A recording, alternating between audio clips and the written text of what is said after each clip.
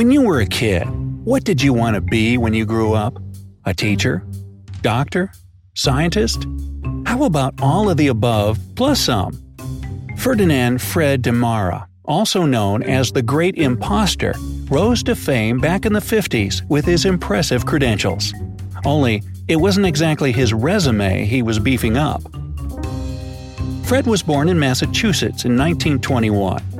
As a kid, he loved playing tricks on people.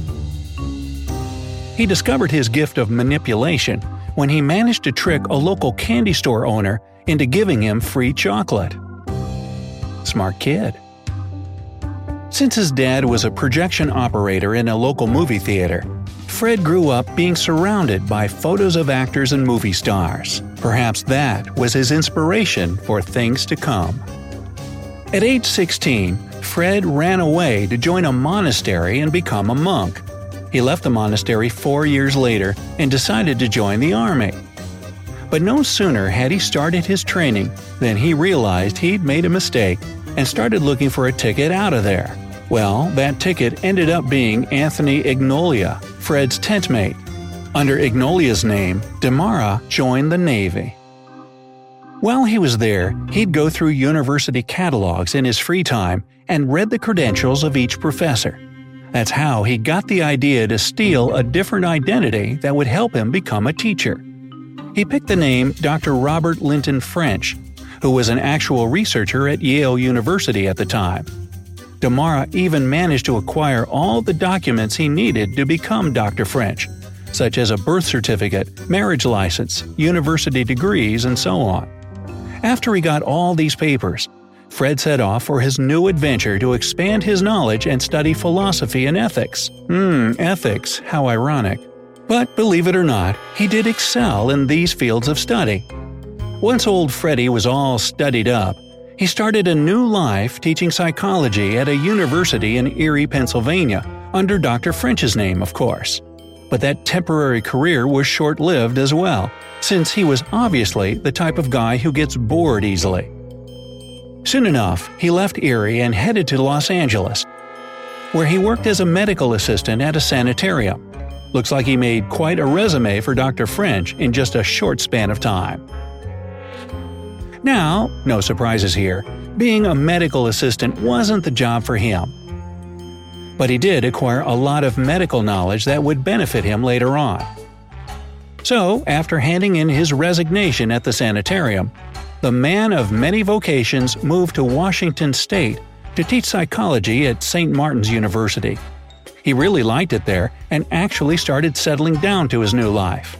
But that's a big no-no for any person who makes a living out of fraud, and this mistake would eventually come back to bite him. While in Washington, de Mara even became friends with the local sheriff, Frank Tamblyn. Perhaps he was living under the philosophy of keep your enemies closer, but that didn't stop the police from investigating this ubiquitous Dr. French. One day, his sheriff buddy, Frank, showed up and arrested him. De Mara would then spend 18 months in the San Pedro prison in California. After he completed his sentence, he went back home to Massachusetts. But you know what they say, old habits die hard, and soon enough, Fred was right back at it again. His new persona was Dr. Cecil Hamann, a biologist from Kentucky. Using this guy's credentials, Fred got a job as a research biologist at a Harvard-affiliated hospital. But the restless spirit got bored once again, so he bounced from Massachusetts to Maine, and then up to Canada, where he started studying theology. And that's when de Mara became friends with Dr. Joseph Sear. During the time they spent together, Dr. Sear shared with Fred, still under the guise of the great biologist Dr. Hammond, by the way, his desire to get his American medical license. So the Canadian physician asked his American colleague for help with that. Fred agreed, and Sear gave de Mara all his qualifications to take back to Maine to get him that license. I guess you understand what a huge mistake that was. Not long after that, a certain Dr. Sear would be enlisted as a surgeon for the Canadian Navy. That, of course, was our imposter Fred de Mara with the doc's papers. So, the spring of 1951 rolls around, and the Navy surgeon gets called to sail to Korea on the ship Cayuga. While on board, he was able to do minor routine treatments on the soldiers, but the real test was to come once they landed in Korea. There, the false Dr. Sear would end up doing life-saving surgery on a soldier who had been wounded in the chest by a bullet. And despite the fact that this guy had never performed a surgery in his life, let alone one near the heart, the procedure was a success. Perhaps to his advantage, the ship's crew had witnessed the whole thing, which gained Damara some points on his medical credibility. Once on shore in Korea, Fred became very well known for his charity work there.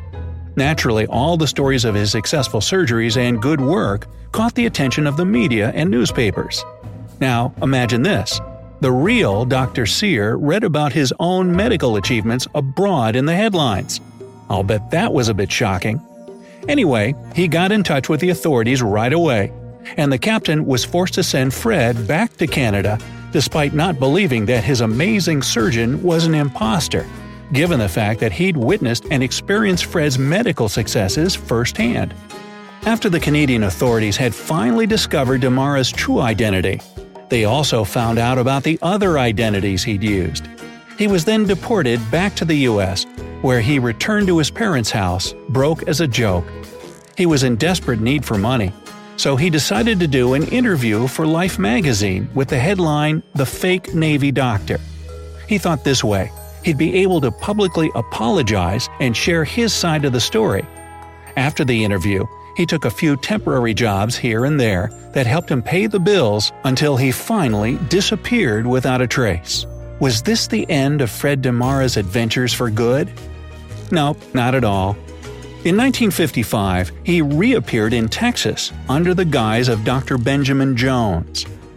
He worked as a professor for a while, but moved on to become a prison guard. And here's how he proved his manipulative genius. You see, he knew that getting a job at the Department of Corrections wouldn't be easy, so he purposely sent his application to the wrong department. Then his application was forwarded to the correct department, making it look like he'd gotten recommended by that first one.